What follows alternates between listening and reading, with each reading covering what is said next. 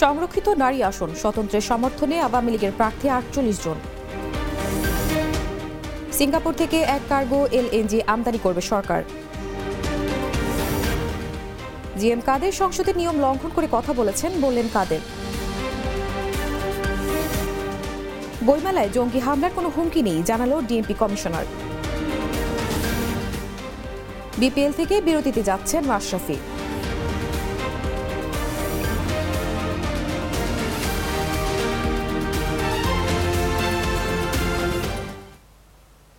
এতক্ষণ শুনছিলেন সংবাদ শিরোনাম।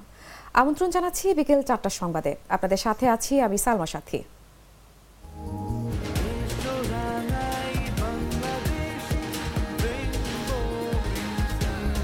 রেইনবো পেইন্টস, ছড়াও জীবনের রং। জানাবো বিস্তারিত সংবাদ।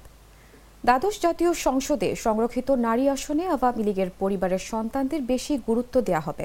৬২ জন স্বতন্ত্র সংসদ সদস্যদের সমর্থনে আওয়ামী লীগের ৪৮ জন নারী নতুন করে সংরক্ষিত নারী আসনে সংসদ সদস্য হতে পারেন।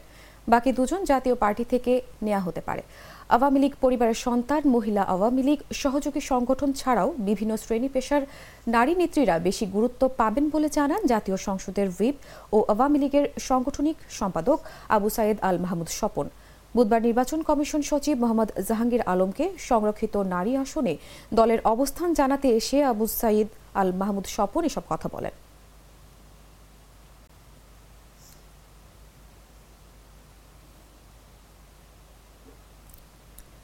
দেশে ক্রমবর্ধমান গ্যাসের চাহিদা মেটাতে সিঙ্গাপুরের প্রতিষ্ঠান messrs Vital Asia PTE limited থেকে এক কার্গো লিকুইড ন্যাচারাল গ্যাস আমদানি করার সিদ্ধান্ত নিয়েছে সরকার। এতে ব্যয় হবে ৪২৯,৪০,৫০,০০০ টাকা। বুধবার মন্ত্রী পরিষদ বিভাগের সম্মেলন কক্ষে অর্থমন্ত্রী আবুল হাসান মাহমুদ আলীর সভাপতিত্বে অনুষ্ঠিত সরকারি ক্রয় সংক্রান্ত মন্ত্রিসভা কমিটির বৈঠকে এই আমদানির অনুমোদন দেওয়া হয়েছে। বৈঠক শেষে মন্ত্রিপরিষদ বিভাগের অতিরিক্ত সচিব সাইদ মাহমুদ খান সাংবাদিকদের এ তথ্য জানান। তিনি জানান, বিদ্যুৎ ও জ্বালানি দ্রুত সরবরাহ বৃদ্ধি আইন ২০১০-এর আওতায় master sales and purchase agreement সই করার প্রতিষ্ঠানগুলো থেকে কোটেশন সংগ্রহ করে এক কার্গো এলএনজি আমদানি করা হবে।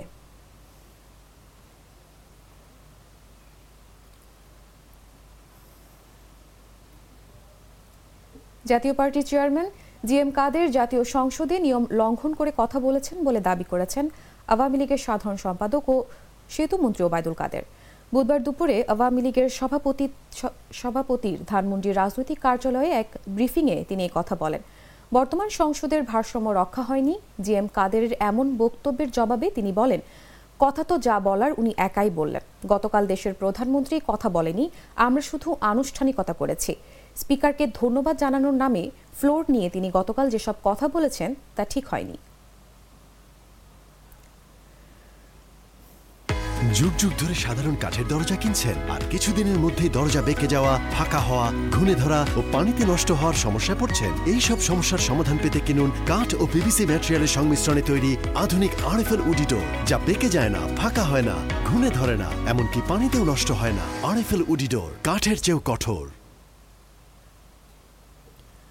ঢাকা মহানগর পুলিশের কমিশনার হাবিবুর রহমান বলেন, বইমেলায় জঙ্গি হামলার কোনো হুমকি নেই, তবে সব দিক মাথায় রেখে নিরাপত্তা ব্যবস্থা নেওয়া হয়েছে। বুধবার রাজধানীর সরারতি উদ্যানে অমর ২১-এ বইমেলার নিরাপত্তা ব্যবস্থা পরিদর্শন শেষে সাংবাদিকদের এক প্রশ্নের জবাবে তিনি কথা বলেন।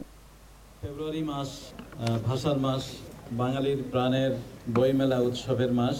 ফেব্রুয়ারি পুরো মাস জুড়ে এই সরারতি উদ্যান এবং বাংলা একাডেমি প্রাঙ্গণে যে বইমেলা হয়, সেখানে ঢাকা তথা সারা বাংলাদেশের মানুষ সমবেত হয় একটি অসাম্প্রদায়িক সাংস্কৃতিক মিলনের জন্য, ভাষার মিলনের জন্য। কেবল দেশ নয়, বিদেশ থেকেও এখানে লোকজন আসে, বিভিন্ন ডিপ্লোম্যাটরা আসে, এবং এটি বাঙালিত্বের একটি বড় ঐতিহ্য। এবার যে বইমেলা হবে সেটির একটি প্রতিপাদ্য নির্ধারণ করা হয়েছে, বড় বই গড় দেশ বঙ্গবন্ধুর বাংলাদেশ। এই প্রতিপাদ্যকে সামনে রেখে আগামীকাল বেলা ৩টায় এই পর্যায়ে থাকছে আন্তর্জাতিক সংবাদ।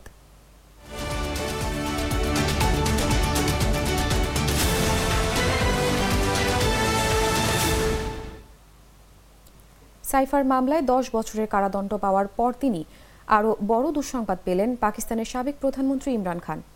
এবার তোষাখানা মামলায় তাকে এবং তার স্ত্রী বুশরা বিবিকে 14 বছরের কারাদণ্ড দিয়েছেন পাকিস্তানের একটি আদালত। এর আগে গত মঙ্গলবার রাষ্ট্রীয় গোপনীয়তা আইন লঙ্ঘন তথা সাইফার মামলায় ইমরান খান ও সাবেক পররাষ্ট্রমন্ত্রী শাহ মাহমুদ কোরেশিকে 10 বছরের কারাদণ্ড দেন আদালত। পাকিস্তানের সাধারণ নির্বাচন অনুষ্ঠিত হতে চলেছে আগামী 8 ফেব্রুয়ারি। তার মাত্র সপ্তাহখানেক আগে ইমরানের বিরুদ্ধে এসব রায় দিলেন পাকিস্তানি আদালত। ব্যাপক চাপের মধ্যেও নির্বাচনী প্রতীক ছাড়াই এবারের নির্বাচনে প্রতিদ্বন্দ্বিতা করার সিদ্ধান্ত নিয়েছে ইমরানের দল পাকিস্তান তেহরিকে ইনসাফ।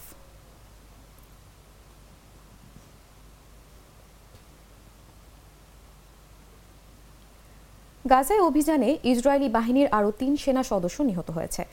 এছাড়া গুরুতর আহত হয়েছে আরও 5 সেনা সদস্য।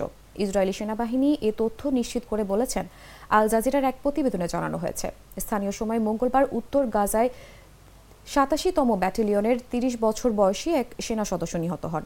একই দিনে গাজার দক্ষিণাঞ্চলে 66 এবং 46তম পেট্রোল ব্যাটালিয়নের 28 এবং 43 বছর বয়সী আরও 2 সেনা নিহত হয়। জাতিসংঘের এক প্রতিবেদন অনুযায়ী গাজায় সংঘাত শুরুর পর থেকে এখন পর্যন্ত 218 সেনা সদস্য নিহত হয়েছে। এছাড়া আহত হয়েছে আরও 1283 জন।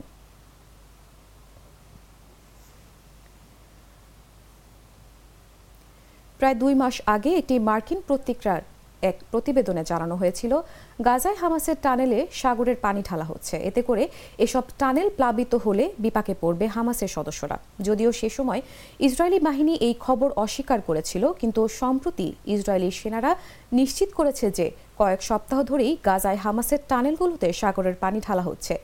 হামাসকে বাহিরে বের করে নিয়ে আসতে গাজায় টানেলের মধ্যে পানি ঢালতে শুরু করেছে ইসরায়েল। এই অভিযানে ইসরায়েলের প্রতিরক্ষা মন্ত্রণালয়ের সঙ্গে দেশটির সেনাবাহিনীর সমন্বয়ে তৈরি করা বিভিন্ন মেশিন এবং সরঞ্জাম ব্যবহার করা হচ্ছে। ডিসেম্বরে এই খবর ফাঁস হয় যে ইসরায়েলি এ ধরনের ব্যবস্থায় আগ্রহী। ওই খবর প্রকাশের ঠিক একদিন পরই ইসরায়েলি সেনাপ্রধান হার্জি হাভেলি একে একটি ভালো ধারণা বলে অভিহিত করেন। তিনি সে সময় বলেন, সেনাবাহিনীকে সহায়তা করবে এমন যে কোনো কিছু তারা বিবেচনা করছেন।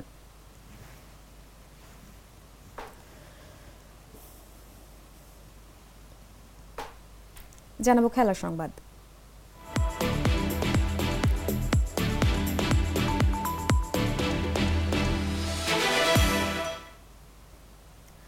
দল সিলেট স্ট্রাইকার্স ভালো করছে না।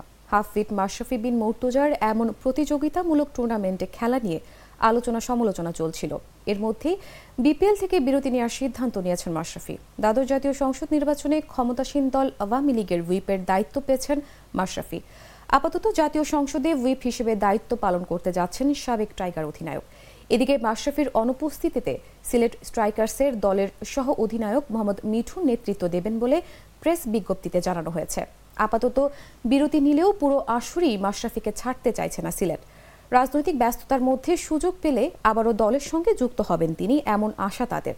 বিজ্ঞপ্তিতে দলের পক্ষ থেকে মাশরাফির এতদিনের নেতৃত্বের জন্য ধন্যবাদ বার্তাও দেওয়া হয়েছে।